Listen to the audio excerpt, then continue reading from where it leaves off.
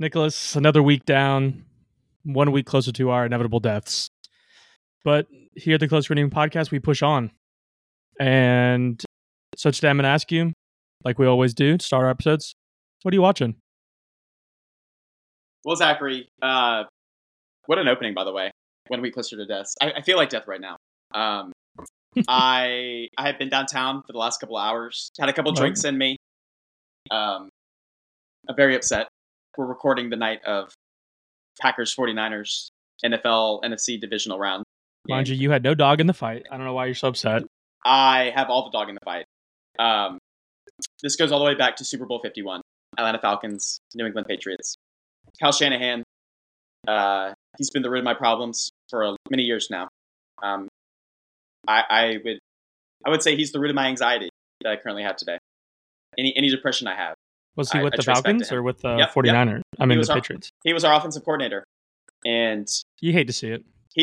Do you not like him now? Yeah, he's the reason. He's the reason why the Falcons did not win that Super Bowl. Yikes. And it is anything in my power to prevent him from getting a Super Bowl with the 49ers is my life's goal now at this point. Not even for the Falcons to win one, it's for him not to have one. And well, if they play like they did today, I think whoever comes out of the AFC is going to smoke them. Well, my other fear is I hate the Baltimore Ravens. And my worst fear is a Ravens 49ers Super Bowl. You see, if the Bills lose tomorrow, which I've seen into the future, and I don't see a future where we win. I'm like Moira from the X-Men. I've lived 10 lives and we never win. We're just too beat up on defense. The defense is a problem. We're critically wounded. We're not even beat up.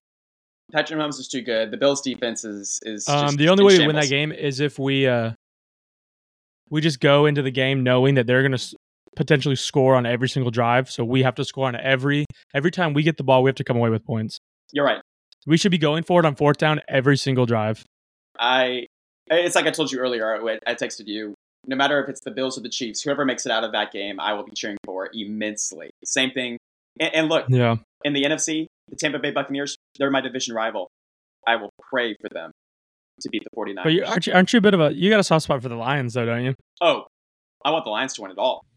But it's tough. I know this is a lot of sports talk for a movie podcast, but you can't have Dobbs not catching an early touchdown, the Packers not getting the proper fourth down spot, a missed 41-yard field goal. Too many chances that were missed. I'm in a bad spot right now. Audience members, I'm in a bad spot. Yeah. And the drinking all day has not been helping. So if this podcast is lacking in quality content from one Nicholas Schuff, just know it's football's fault, and I don't know why I watched this game. Well, good thing I have quite a lot to talk about on this movie. Okay, well, to answer your original question, in terms of what I've been watching, I actually did watch something. I sat myself down in the theater, and I was able to watch The Iron Claw. And boy, oh boy. No spoilers. I haven't seen it yet. They put it in my theater for about 3 days, and then they yanked it from me. What? That's unbelievable. 3 days, and they yanked it. They put it on the day after Christmas, and then by the time I was back at my apartment, I was in Athens until after New Year's. It was gone. So it came out December 22nd, and what is crazy is there were only 2 showings yesterday, and the showing that I made was the 9 o'clock showing, so it was late. Did you go after work? Yeah, I did. Dang, that's commitment. Yeah, oh yeah. I'm nothing if not committed to the craft of the movie podcast. And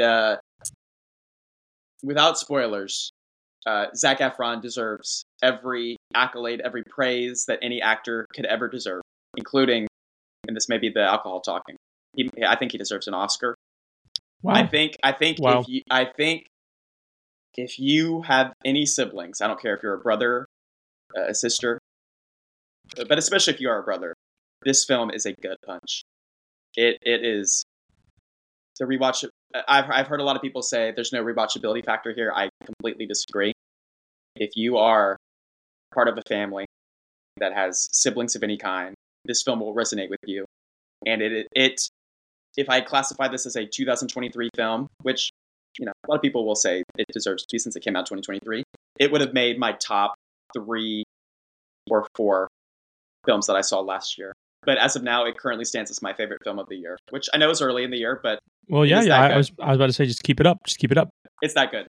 You have to Wow. watch it. I encourage anyone to watch it. I was so impressed, and it's a hard film. It's hard.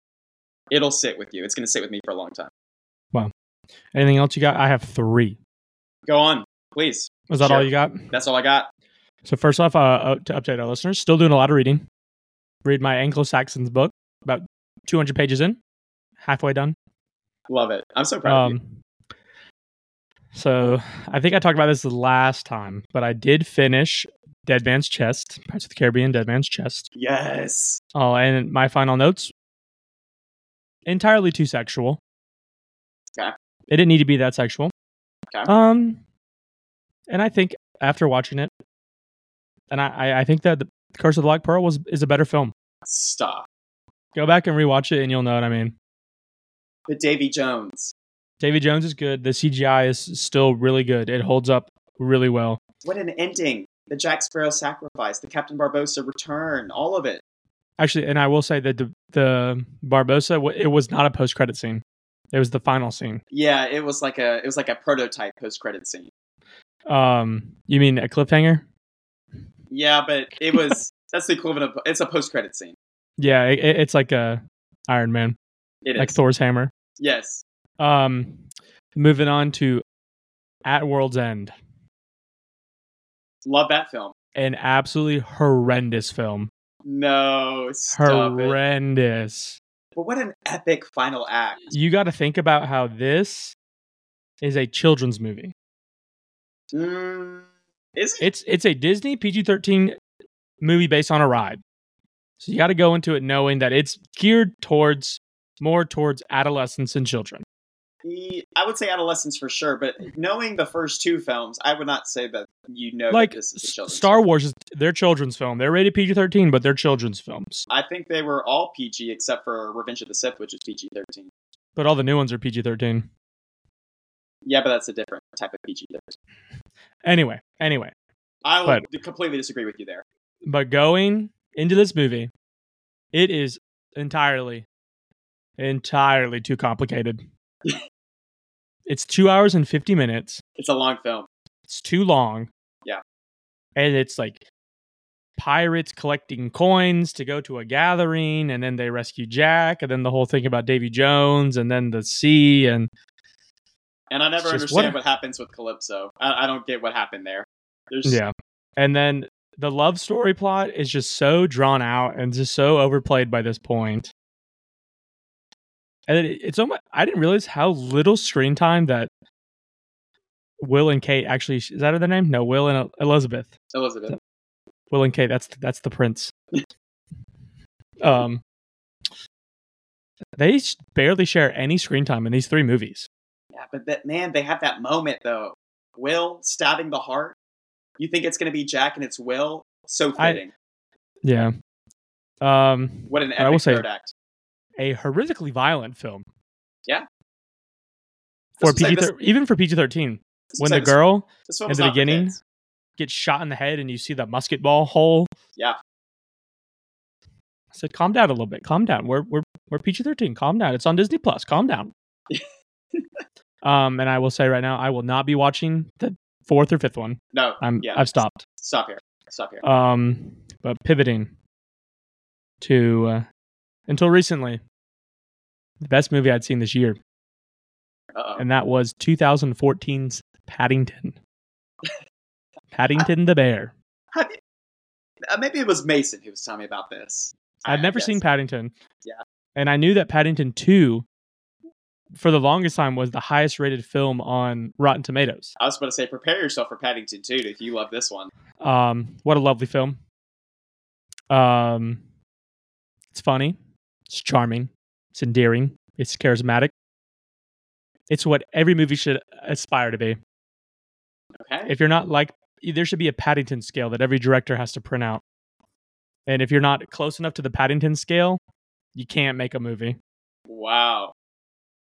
And I think they used the Paddington scale when they made Paddington 2, I'm guessing. And they did more Paddington in Paddington 2 than Paddington did in Paddington 1. Paddington 2 might end up being your favorite film of all time. It this could amount be. of praise that I'm getting here, because apparently Paddington 2 is the real deal.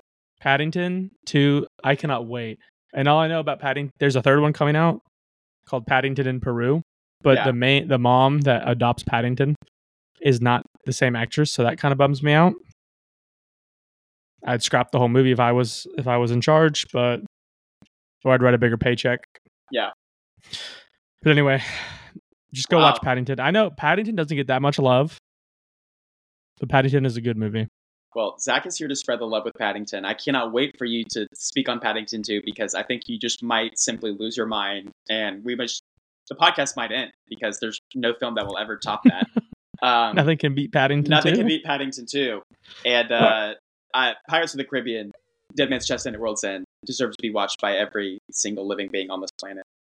But that's all I got. We can move into our question of the day. Let's do it. Was, what movie do you want to watch for the first time again? So, Nicholas, you have an answer? I do. And I'm my answer is too simple. It's The Dark Knight. It's Christopher Nolan's 2008 Dark Knight. Something about that film, it made me fall in love with superheroes, like in general, like the genre, not even just in movies, but comic books, everything. Because I was at such an impressionable age when I watched it, I don't know if it would hit the same like if I watched it with like virgin eyes currently, like in my age that I am now, 26. But that was where film just came together with just awesome, cool moments. That's when I realized like acting could be something more than just like a routine thing that people did. Like Heath Ledger's Joker was just mesmerizing. I mean, all of it. The action sequences when Batman is having to essentially take a criminal from China, and he's grappling to airplanes, and it's amazing. So that's my answer. I could go on and on about it, but to do that, it would take me an hour. So that's the film that if I had to see for the first time again, no doubt in my mind, it's The Dark Knight. Wow, couldn't have said it better myself. And that was my pick too. Stop it. No, I'm just kidding. I was about to say. No way. Mine was 2012's Django Unchained. Really? Because I remember, I love that answer. Because I remember at one point in the last episode we said, tell us where you watched it and where you want to watch it, and that ended up not making the full question that I posed. Yeah. But I was my mom and dad tried to formulate a new Christmas tradition, and that was going to see movies on Christmas Day. I think we only did it the 1 year. Yeah. But that year my sister and my mom went and saw Les Mis, and my dad and I went and saw Django at the that new theater, I say, in 2012, the one in Winder. Oh, yep. So we went to that one, and it was really the first movie that I saw in theaters that I remember thinking like, okay, there's more to film than the things that I've been watching. Right. I guess Christmas 2012 was 9th grade. Freshman in high school. Yeah. So that's my pick. Yeah. That's awesome. That's a great pick. I love that. And I still really liked Tarantino, and that was the first one I ever saw. And then I went and from there watched all of his other stuff. Yeah. But now we can move on into the other picks that our audience put in. Yes. I'd love to hear this. Someone said Moulin Rouge, the musical with Ewan McGregor. Okay. That was my sister that posted that one. So. Oh, okay. Somebody said Barbarian / Hereditary. And I know for a fact that I recommended Barbarian to this person. So that's a proud moment right there. That's a shout out for me. Yeah.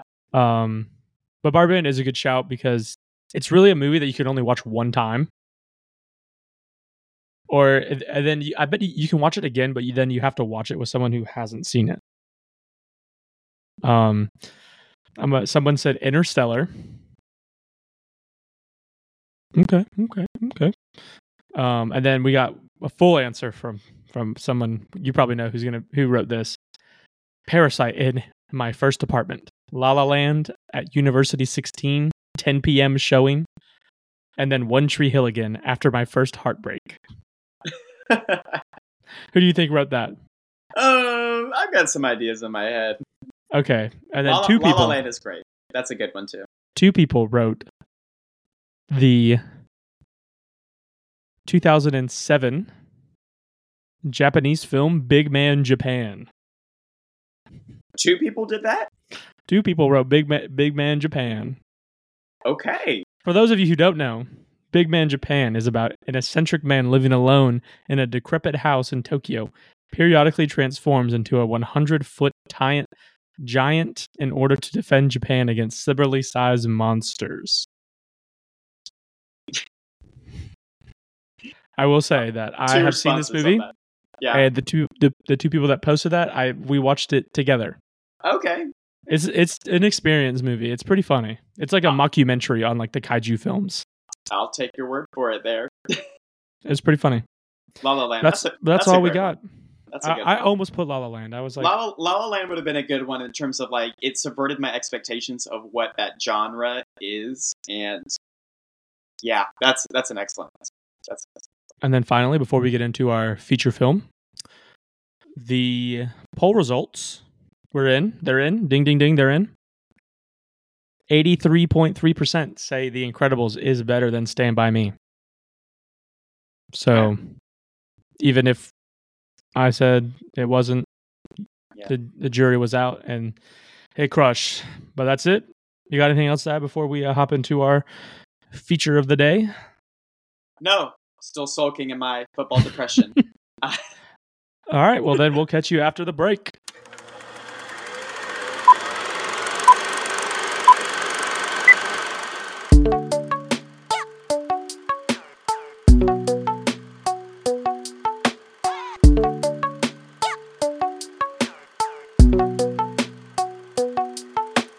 And welcome back to the Close Screen Podcast.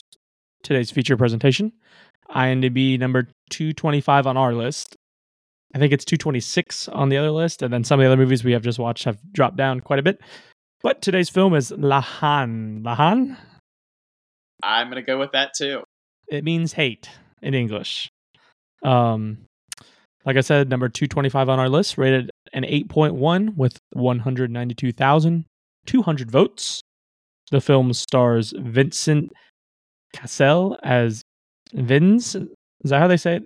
Yeah, I think it's just like Vince. Vince? Yeah. Saeed, is that how you say it? Mm-hmm. Saeed Tag. Tagmawi. Yes. And then basically Herbert. Yeah, Hubert, right? Hubert Kunde as Hubert. And it was written and directed by Mateusz Kazowski. And I had it as Kasovitz. Kazowitz. Yeah, you're right. Sometimes I just look at words and just guess. I was about to say, I was like, do you want me to pronounce these names? You said, no, I got this. I gotta try my language skills. Yeah. And I will say, I was surprised that this movie wasn't nominated for any sort of Academy Award. And I even looked on the official Oscars website to make sure that IMDb wasn't wrong in the 1995 and 1996 Best Foreign Film. And nothing there. Yeah, but, I was surprised as well. But it did win. It did win a lot of awards. Otherwise, but our director won Best Director and the Palme d'Or at Cannes Film Festival. That's right. Released in 1995, and the film was a smashing success in France. Opened at number 1 and stayed there for 4 weeks. And then the runtime is a quick 1 hour and 38 minutes. All right, Nicholas. To get started, I'm going to do something completely different. Okay. I'm doing something completely that we've never done before. Uh-oh. I'm just going to go ahead and say it. This movie might be a perfect film. And the podcast is over if we don't move this on over The Incredibles. All right. Well, hey, let's talk. No, hold your thoughts. Hold your thoughts. Okay. Until we're done. Yeah. I just want to get it out there already. That you love it. That This is a contemporary classic. Yeah. And should be talked amongst the greatest films of all time. So I was going to recommend that, and we haven't done this in quite a while. Usually we give a summary and then we just kind of bounce around. I was thinking for this one, as we work through this film chronologically, we really break down the moments in chronological order from start to finish. You see what I'm saying? Mm-hmm. So I'll start with this. The film opens with a montage, and I'm taking this wording straight from the Wikipedia summary here to guide us. It opens with a montage of news footage depicting urban riots in this suburbs near Paris. And the thing that struck me immediately, and I'm gonna go ahead and be a hypocrite with regard to what I just said about not jumping around. I felt like this film did, just from the jump and then throughout, it reminded me a little documentary style. Mm-hmm. And very, very French New Wave-ish. Yes. And so immediately it grabs you, right, with the idea of sort of the news footage depicting all of the police brutality, the rioting that's going on. And essentially the premise of the film begins with, after this riots take place, this individual named Abdel, and his last name, I don't even know if I can pronounce it, Ijaha. He's only referred to by his first name. You're right. He's severely beaten by the police, and he is in the hospital. He's in intensive care, and we don't know if he's going to make it. And after these riots take place in the suburbs of this Paris neighborhood, a group of individuals had stormed a police station, and in the process, a police officer lost a revolver. I believe it was a Weston and Smith. And so the film opens with these three individuals. It is Saeed, Hubert, and Vince. And so we follow them through it's a process of just over 24 hours. It's like a day and a night, day and a half, something along those lines. So immediately the film does a really good job of establishing sort of what we are going to be partaking in, right? As audience members, right? How we're going to digest this. I love the use of the time stamps to highlight the period of time, the movement.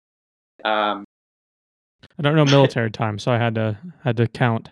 Oh, I know military time. It's so annoying. And as we open, you immediately know who the characters are, and specifically the highlight of the film is Vince. Cassell, the first name escapes me that you mentioned, cast member. He's awesome.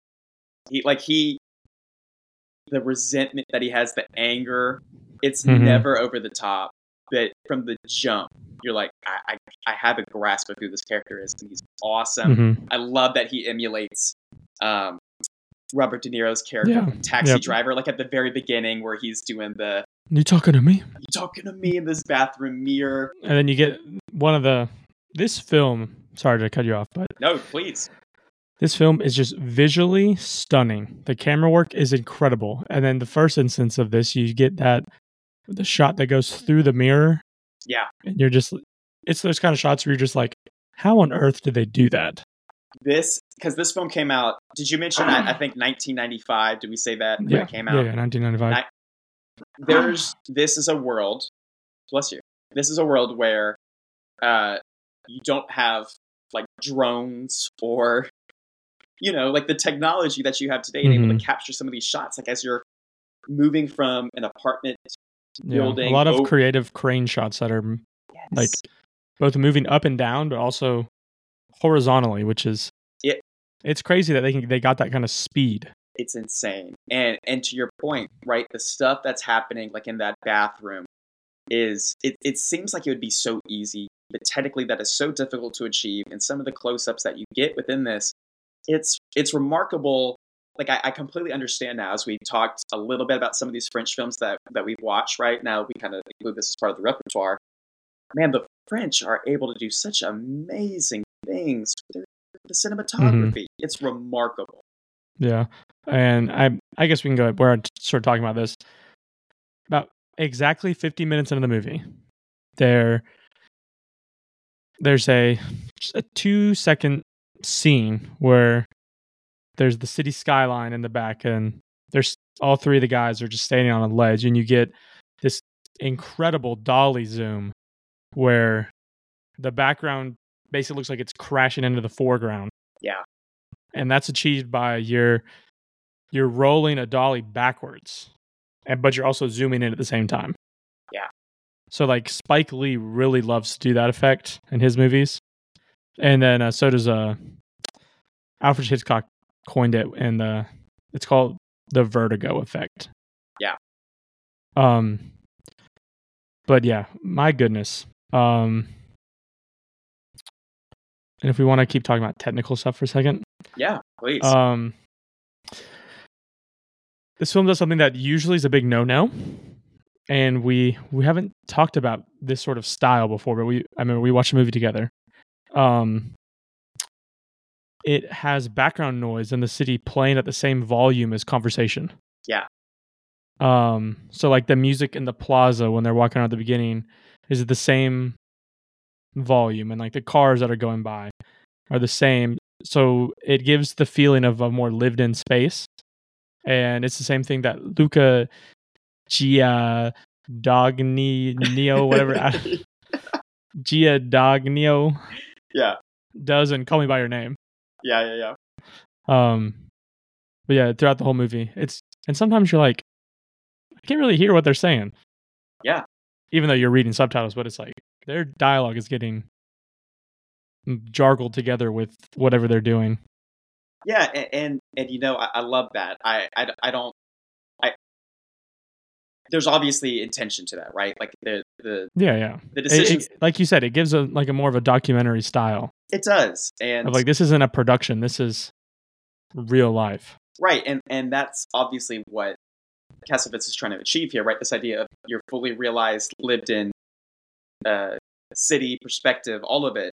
And man, I mean, even from the jump, I mean, before we kind of get more into specific plot details, I love that early on these characters are established in the sense that we recognize that the lives that they lead are so directionless. Even the dialogue that opens up the film is a microcosm for some of the larger themes, right? This idea of so far so good is a motif that plays up over and over again, right? The idea that it's kind of a play on this joke that this individual falls from a skyscraper, and as he's passing, through the different levels, that he's all right, so far so good, right? And it's the idea that these individuals, these three people that we're following throughout this film, it's something's going to happen, right? So far so good. Their life is on this precipice, and at some point it's all going to come crashing down. But they live this very directionless routine. They're constantly finding themselves in trouble under police surveillance. We'll certainly get into that in a second. But I love that they're not all the same, right? In the sense that like Vince is very much, again, that individual who's resentful, like almost anarchist, but not anarchist. But he's out of the three of them, certainly the most. Whereas we get the Afro-French Hubert, right, the boxer, who you would think would be the most violent, right? He had the gymnasium that was destroyed in the riots, and you'd think like, oh, like this dude's going to be the one that has the most pent up like rage, and he ends up being more of the pacifist, right, more of the reasonable voice. And then Saeed, who is the Muslim, right, and he's the mediator, right? He's the voice of reason. He's the comedic relief. Like it's so apparent, and I know we mentioned this in the last film with Stand By Me, but I'll say it again here because I think it's true. The dialogue seems so real to me. Their interactions, right? The way that they tease each other, they mess with each other. They sound like a bunch of... How old did you say they're? 19, 20-ish? Yeah, early 20s at the oldest. Like always making jabs at each other to the extreme. Yeah, which again... Go on. No, you go ahead. I was about to change. Pivot. Oh, no, I was just... I don't remember what I was going to say. It just along the lines of... It's the little things like that, right? And because of the way that this plot and story plays out is so scattershot, the idea of the consistency that these characters have throughout the film, and there's there's a little bit of a change. We'll get into it. Hubert, at the end, has a little bit of a change that I want to kind of talk about. But that's the stuff that makes it feel lived in and real and authentic. Mm-hmm. Yeah. And sort of the lived in space. I just love how the film isn't afraid to, I mean, it's only an hour and 38 minutes, but the film isn't afraid to like just slow down for a second and just show you this sort of like Paris counterculture and the Paris projects and what these people are doing on the day to day. Yeah. And I guess there's not, because I guess the movie could technically probably be told in like 55-ish minutes. Yeah. But because of the pace that we're going and we're just slowing down and we're really following these characters and getting to know them on a personal level, it makes the ending so much more effective. Yeah, it does. And last thing I want to say before we get into the movie's plot itself is just the new wave influences that I was noticing. It reminded me a lot of the 500 Blows. 400 Blows. Yeah. 400 Blows. Yeah. Whatever. Oh, I must have been a typo. It was constantly in my head the entire time. And like dudes just wandering around the street. And it's just, that's sort of a new wave staple. Like Breathless has that too, where it's just somebody's in Paris for a couple days and they're just walking around. Yeah. This guy's trying to get with a woman, but they're just walking around. There are those deep shadows and this creative cinematography and obviously black and white. And then the big thing I noticed was just the abrupt ending of the movie, which is very, very new wave-ish. Yeah. Yeah, we'll definitely get into that. The point of tension, right, in terms of if there is a plot, it's this idea that because Abdel's in the hospital, and Vince has discovered, he finds the lost police weapon.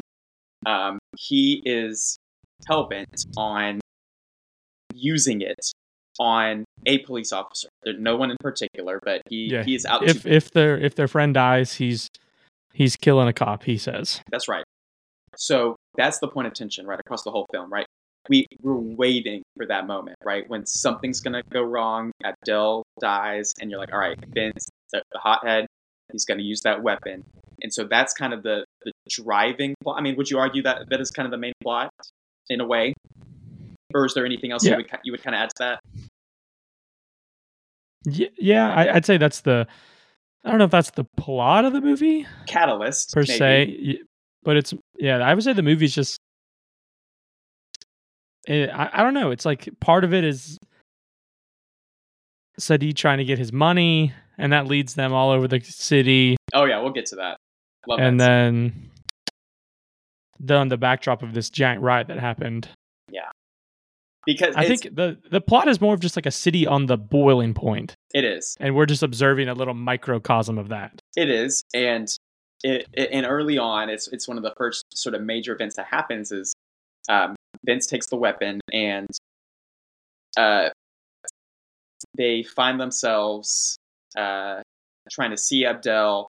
Abdel's brother, attempts to get revenge on the police for what happened to them, and it triggers this confrontation with the police, and the group of guys essentially escape the police, and it leads to this one moment where Vince is ready to shoot a riot officer. Mm-hmm. And that's one of the first moments where you get the one of the interactions between Vince and Hubert, where Hubert is basically almost in a way pleading to Vince, like, what are you doing, dude? Like this, what is this going to solve? Right? There's Abdel is one guy. You've skipped a part because the brother, Sadi's brother's friend comes and de-escalates the hospital situation. Yes, you're right. And then he takes them all out, and I think he's one of the most important characters in this movie for the overall theme that we can talk about later. Yeah. But then they get involved with that other shooting. Yeah. And I think the brother's friend gets shot in the arm in that. I think that was him that got shot. I think so. I think you're right. So that takes him out of the movie, which leads us to the ending. Yeah. But I mean, do you think we should just move to the ending and then work our way back if we want to? Okay. Because I think the ending is what sort of is the lasting impact and sort of hammers all these themes home. Yeah. So basically, the film ends, spoiler alert, with what's the friend's name that dies? Vince. No, the hospital, the guy in the hospital. Oh, Abdel.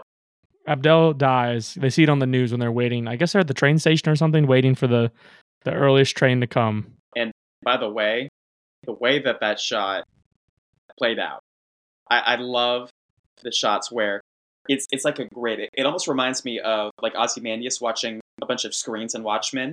It's a massive screen where it's almost like 12 panels of news reports that are forming one image that the guys are watching, like crisscross applesauce on the ground, and they see the Abdel news, and it's, oh my gosh, does it hit you? Just because of the scale of that shot. And then they notice that Vince is gone, so they think that he's going off to go kill a cop, and they go up the escalators and see that he's standing in front of a cop with his hand pointed like a gun. Yeah. And then you see him pull the trigger, and then the cops fly through the door. But then you realize that's just in his head. And then, is that when they meet the neo-Nazis again? Yep. So then they're walking away, and then these neo-Nazis, the skinheads that they're calling them, that they were heckling from on top of a rooftop, confront them and start beating them up. And then Vince comes with his gun, and they capture one, and they're about to kill him.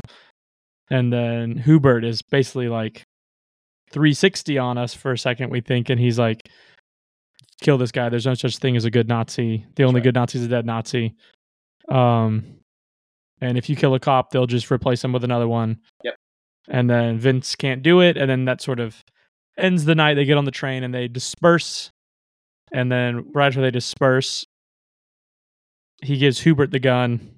He's walking away, and then the cop, who's I guess the friend of the other cop friend, in a Notre Dame jacket, he tries to take Sadi and Vince into custody.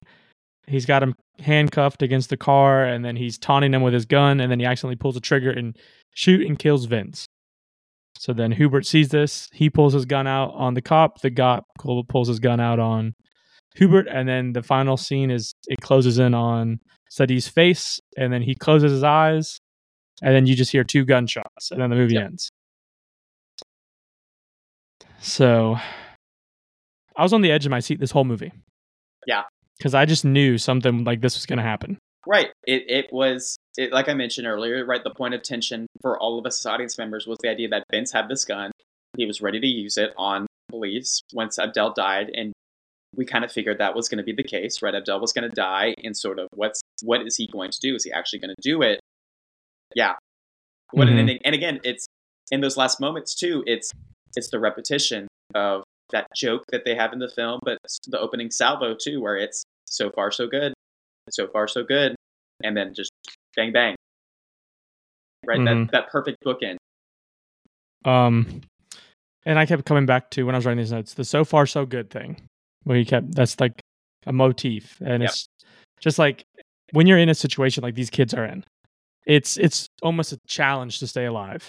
Yep. And you just got to take it one day at a time. And it reminds me of a quote that I read when I was reading my book on 9/11. So some context, an artist, they worked on like the 100th floor of the North Tower. Yeah. And the night before, he's a photographer, and he took a picture of the other tower.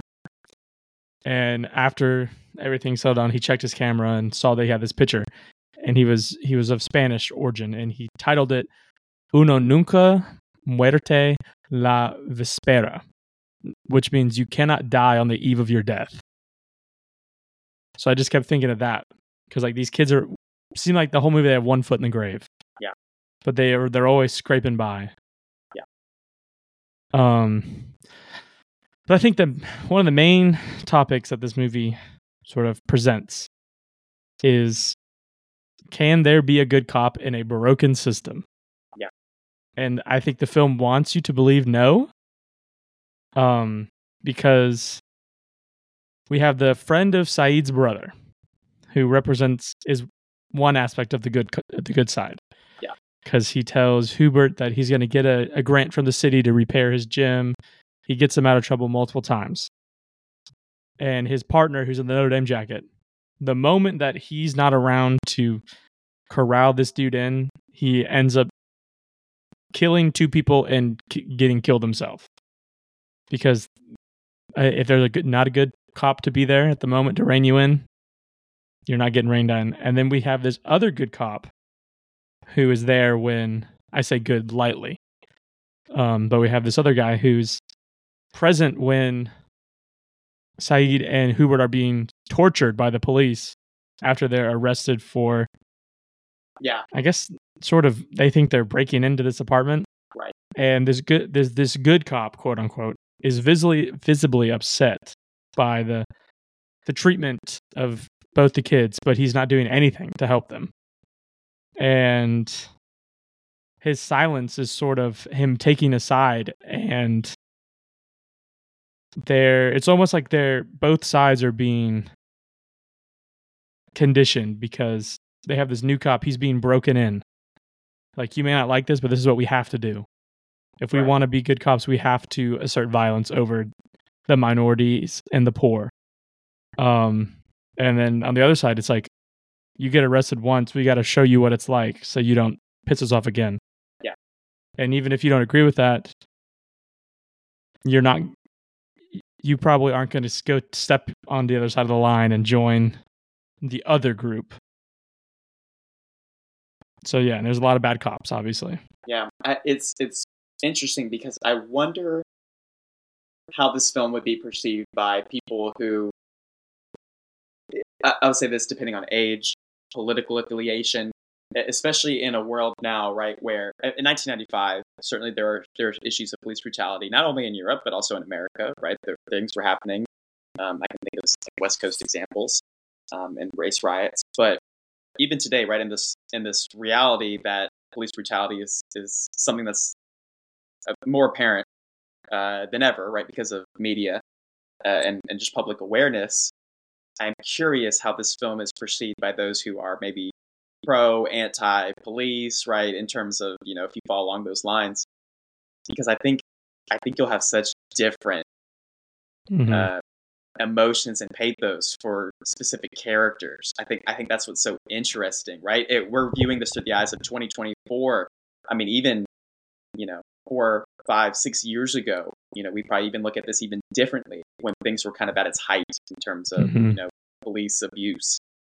Yeah, I read one of the film festivals this film was appearing at. The cops turned their backs to the director and producers when they walked in. That's as crazy. A sign that they were not happy with it. It's funny. Yeah, well, I'll say, sorry, I'll say this before you move on with that. So to kind of add on that point, I saw, and I'm going to get this completely wrong, the little details, but I think when this film came out, the French ministry, the government, the bureaucracy, whatever their system is, the bureaucracy, the government, the people in charge, essentially, they were forced to watch this film to sort of address and acknowledge the social issues of France, which is crazy, right? Like, it's like the equivalent of the president of the United States, right, saying, "Hey, our cabinet or whoever, the Senate, the Congress, whatever, like you have to watch this." Mm-hmm. Yeah, I think one of the biggest things that I think is interesting is the fact that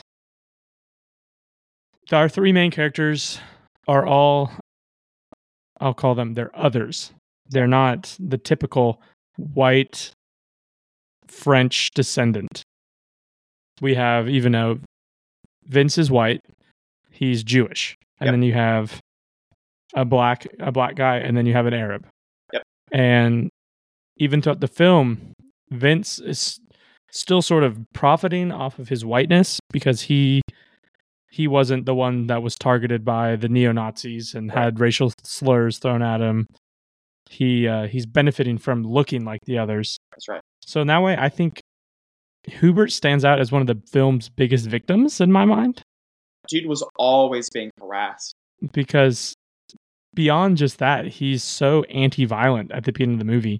Yep. Just pleading to everybody to just calm down. And he talks about, like, they're good cops. Like, you got to have the good cops. He repeatedly talks about how he can't take being in the projects anymore. He has to get out. And he has his gym is burnt down, and then he's literally pushed to his breaking point, watching his friend die, to where he thinks he has no other option. Yeah. What was he doing in the one scene in his bedroom where he heated the knife up and cut that bar? I have no idea what that was about. Yeah, I had no idea what that was. That's a great point. I can make no sense of that one. Yeah. But like this movie is all about like role fulfillment. Like the role you think you have in society is the role that you sort of cling to and align with, because I don't feel like any of these the guys in this movie were particularly like rotten eggs. No. Like when they were alone, they weren't acting the way they did when they were together. But once they got together, they started acting like they were hooligans, because I think that's what they thought the other people were like. Correct. Yeah. Because Hubert he's a business owner. And you see Viz has this big loving family. And Sadie has the family, and then he has the little sister that he's constantly worried about. Yep. But then when they get together, they're stealing cars, or they're they're not breaking into apartments, but they're playing with stolen guns, and yep. And it's just sort of sad to see these guys that are trying to make the best of their situation, but they're sort of stuck in this. They're stuck in the projects, and they're stuck with all the baggage that goes along with that. No, I couldn't have said that better myself. Yeah, no, that's super apparent. And just to kind of fill in some gaps between the beginning and end of the film, there are some moments that, like the stuff we've been talking about, right? Like it's super heavy and it's super interesting, and it's the stuff that really fuels the movie. But the stuff that really stood out to me, specific scenes, after they have confrontation with the police, they narrowly escape. Vince is ready to shoot like a riot officer. They end up in a public restroom. You know what scene I'm referring to? Oh yeah. And this Polish. If you're wondering, for those wondering, I wrote this down. After they escape, after punching the riot officer, and you get that scene where it holds on to that, like the graffiti on the wall. Yeah. I looked it up. That is a slur for F your mother. Nice. Love it. They when I looked it up, I was like, this might have more meaning than right. And I was like, okay, it's just a slur. I'm glad you did. In this restroom, they encounter this survivor. I guess he's a Polish survivor from stuff that was going on with the Russians at the time, and he has this anecdote. They're kind of talking about their next move, right? The three of them, Vince, Saeed, and Hubert. They're kind of debating, like, what do we do next? And this old man comes out of the bathroom, and he's talking about how he's recounting a story about a man that he knew who froze to death after he refused to relieve himself in public near the transport train that they were being moved across like cattle. And he failed to reboard the train in time because he was so shy about going to the bathroom. Like, he would kind of go off to the side in the bushes. And it's this weird story, right? It seems like it's out of nowhere, right? You could easily take it out of the film. And it's funny because it becomes very meta. Like, the trio of these guys, they are so confused by what this man just told them. And they're literally like... Yeah, when Sadie's like, what? Yeah. What is he talking about? Right. Saeed's like, what was the point of that? And then that immediately, like, you as the audience member are like, what is the point of that? And then you are ready, like, the rest of the film. Like, I am over here trying to analyze, when is this going to come back into play? Or, like, how can I use this as a metaphor for something that comes later on? Is there anything that you got from that? Like, is there anything that you could connect? Yeah, I guess because the guy talks about how he was pushing his friend. Like, he was teasing him. Yeah. About how he wouldn't, because he says they wouldn't go number 2 and inside the train. Yeah. So when the train stopped, they would run out and they would all relieve themselves on the tracks. Yeah. Like, right out there. And the guy wouldn't, and he'd go off and he got left. And he was like, well, I was part of the reason why he died. So yeah. I took it as like this guy was offering sort of like, don't rag on your friends too much. Don't push them to the point where there's no coming back. And I guess it's sort of the payoff at the end is, even though it's not them doing that, these kids were pushed to the point where they thought they had a decision to make that they needed to make, and it ended in 2 deaths. Sure. I guess 3 deaths technically. Yeah, I love that. I think that's a great explanation. I was left trying to piece that together. And then immediately following that, there's a scene where they end up taking a train to, I guess, the heart of France. I could be wrong, or Paris, and they visit this dude, and I have his name here. I might mispronounce Snoopy. it. Snoopy. Yeah, I guess they mentioned him at one point as Asterix, I believe. And he's this druggy cocaine user. He owes money to Saeed. That's basically stole a house. Yes, yeah. and Saeed's looking to collect the money, and it leads to this visit, and it's hilarious the way that plays out. They're trying to like call in like on the boxes, and they can't reach in initially, and it's this confusion.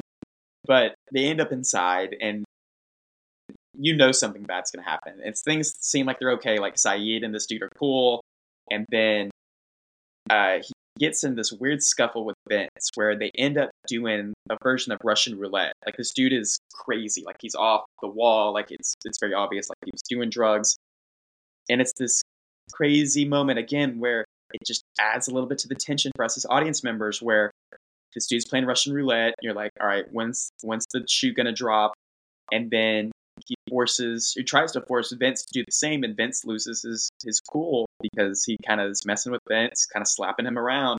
And you're like, is this the moment where Vince loses it? And again, that moment was super striking. And then immediately following that, like it's scenes just one after another. You mentioned this one already, but Saeed and Hubert are then taken by like undercover police officers for reasons that, I guess, like you said, they figured they were just breaking into the apartment complex. And the police officers like take him back to their headquarters. Vince escapes, but they take Saeed and Hubert, and they're basically verbally abusing them. And it's this weird montage where it's like 2 cops that are like messing with them, but then they're training that 3rd cop who doesn't say a word. He's just learning. And it's this crazy, like, you know, I don't know if I'm reading too much into it, but it's right, the idea that this corruption is just spreading, right? It's the idea, like it's being passed down, right, to the next, right? Again, the idea is so far so good, right? The shoe's going to drop, right? The tension's going to happen.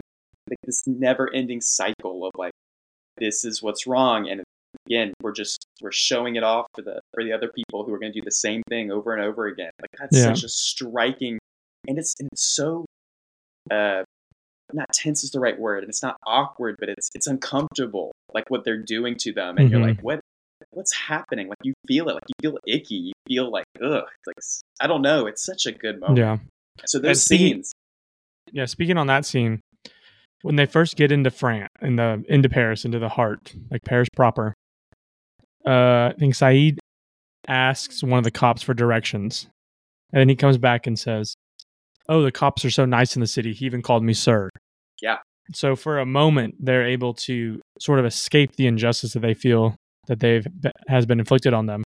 But then within an hour, they get snapped back into reality when these cops have profiled them and are now assaulting them. Yeah. And it's also the backdrop of this message that keeps popping up, which is, what was it? The world is ours. Is that what it says? Yeah. That's what they turn it to. It's like the world is yours. It's like the world is yours, and then Saeed will change it to the world is ours. Yeah, so like that message of like the world is yours, like, is undercut at every moment, at every act of injustice that we're seeing, and how the poor and minority classes are sort of the ones that are being inflicted on by this violence. Yeah, and to your point about like the classism, right? Even after that scene, right? There's another one where the 3 guys end up in this like fancy hotty-toddy art gallery, right? And they're themselves. They try to act a little bit different and a little bit more, you know, of feeling like they belong there. They're trying to fit in, and then it takes a turn for the worse, and then they just really let themselves, like, they expose who they really are, and they cause a scene. But even that, right, highlights like just this different ideas of classism that just happens throughout the film. And again, that's another moment. There's another scene, right? Why would you add something like that? Well, probably it's to show that. Well, it's almost because they were being civil and cordial until their own insecurities were projected back onto them by others. Correct. And that's exactly. And then what they it is. became who others thought they were. Exactly. Right. So that's again the heavy stuff, and then what follows that immediately? It's the comedic scene where they're hotwiring this car, and this drunkard comes up to them, whose wife just left him. Right, and it's this funny moment. Again, it breaks the tension, and it's like that's the beauty part of this film, right? We tackle that subject, and then the next moment you get to breathe. You kind of get a kind of just exhale because you get a scene where they're just bickering how to hotwire a car, and then this other dude's like, "Oh, like, what you guys up to? Oh, here comes the cops! Like, you better get out of here!" And it's like, what is this dude doing? It's hilarious. So that's it. I thought the film did a really good job of sort of tackling the seriousness with the levity at the same time. All right, Nicholas. I've read all my notes. So, is there anything else you want to say? No, I think we covered. I mean, we already kind of covered the ending there. I think we kind of filled in the gaps. It's amazing. It really is. And again, I know we spoke on this already, but this was the first time, maybe since 400 Blows, Persona, I can't even remember, but like cinematography was something that really stood out. And sometimes, right, when you say that cinematography stands out, that can be a bad thing because sometimes you maybe don't need to notice it, but this is in a good when it's way. good, when you're blown away by it, you know what I mean? Right. And that's exactly what it was. Okay, so let's move on. We already know that this movie is, I would say it's almost a masterpiece. It might be. I might need to watch it again. Yeah. What's your my rating is a 9.3. Holy cow. I will say it's already higher than my top film from last year and the year before. Wow. 9.3. So I'm at an 8.8.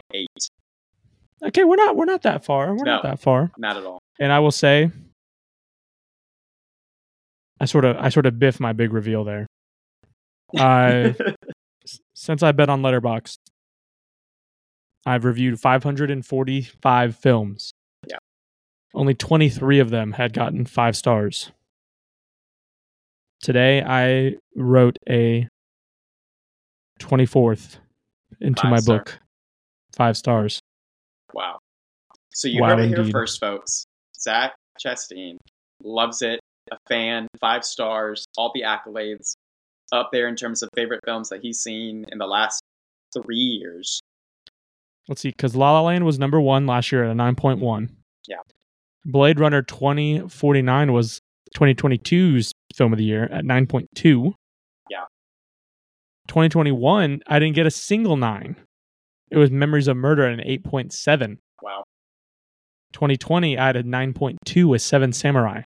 And then 2019 was a 9.1. Wow. That's incredible. Well, there you go, audience. You have our ratings. Now comes the big moment, right? Does the film move on? The Incredibles has been, Zach, on a 4 week streak.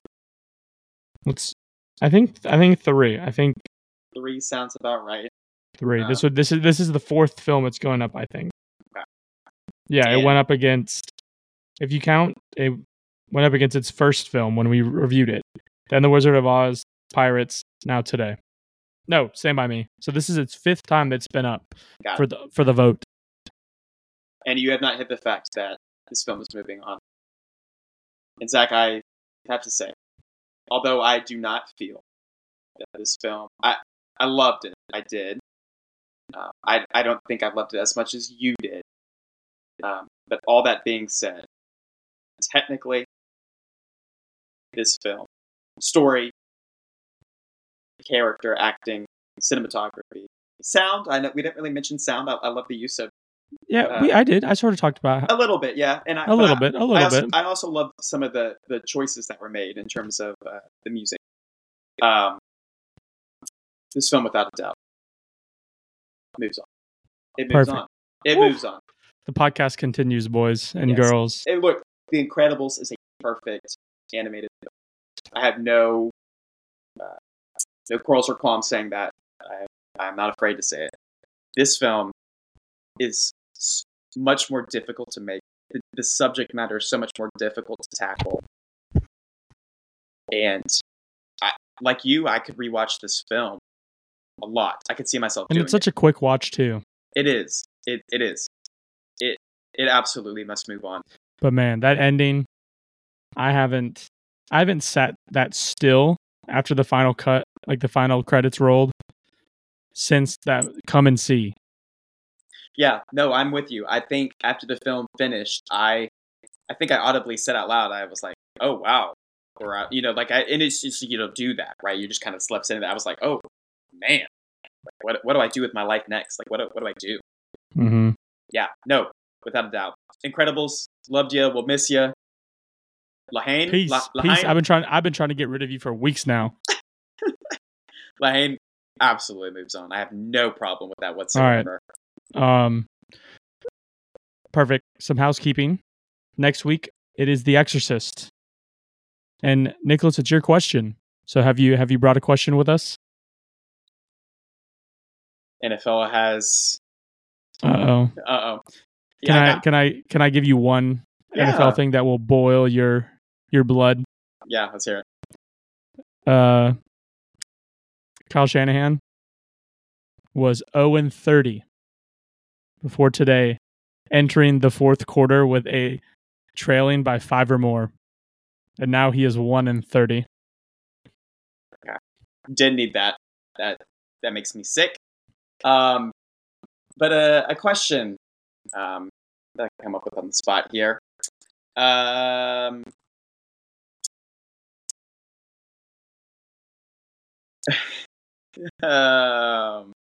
Just spit it out. Just first thing that comes to your mind. All I'm thinking of is sports. That's all that's in my head right now. This is a problem. It could be simple. Favorite director. Favorite movie moment. I like that, actually. I do enjoy that. What is not a movie, not a favorite movie.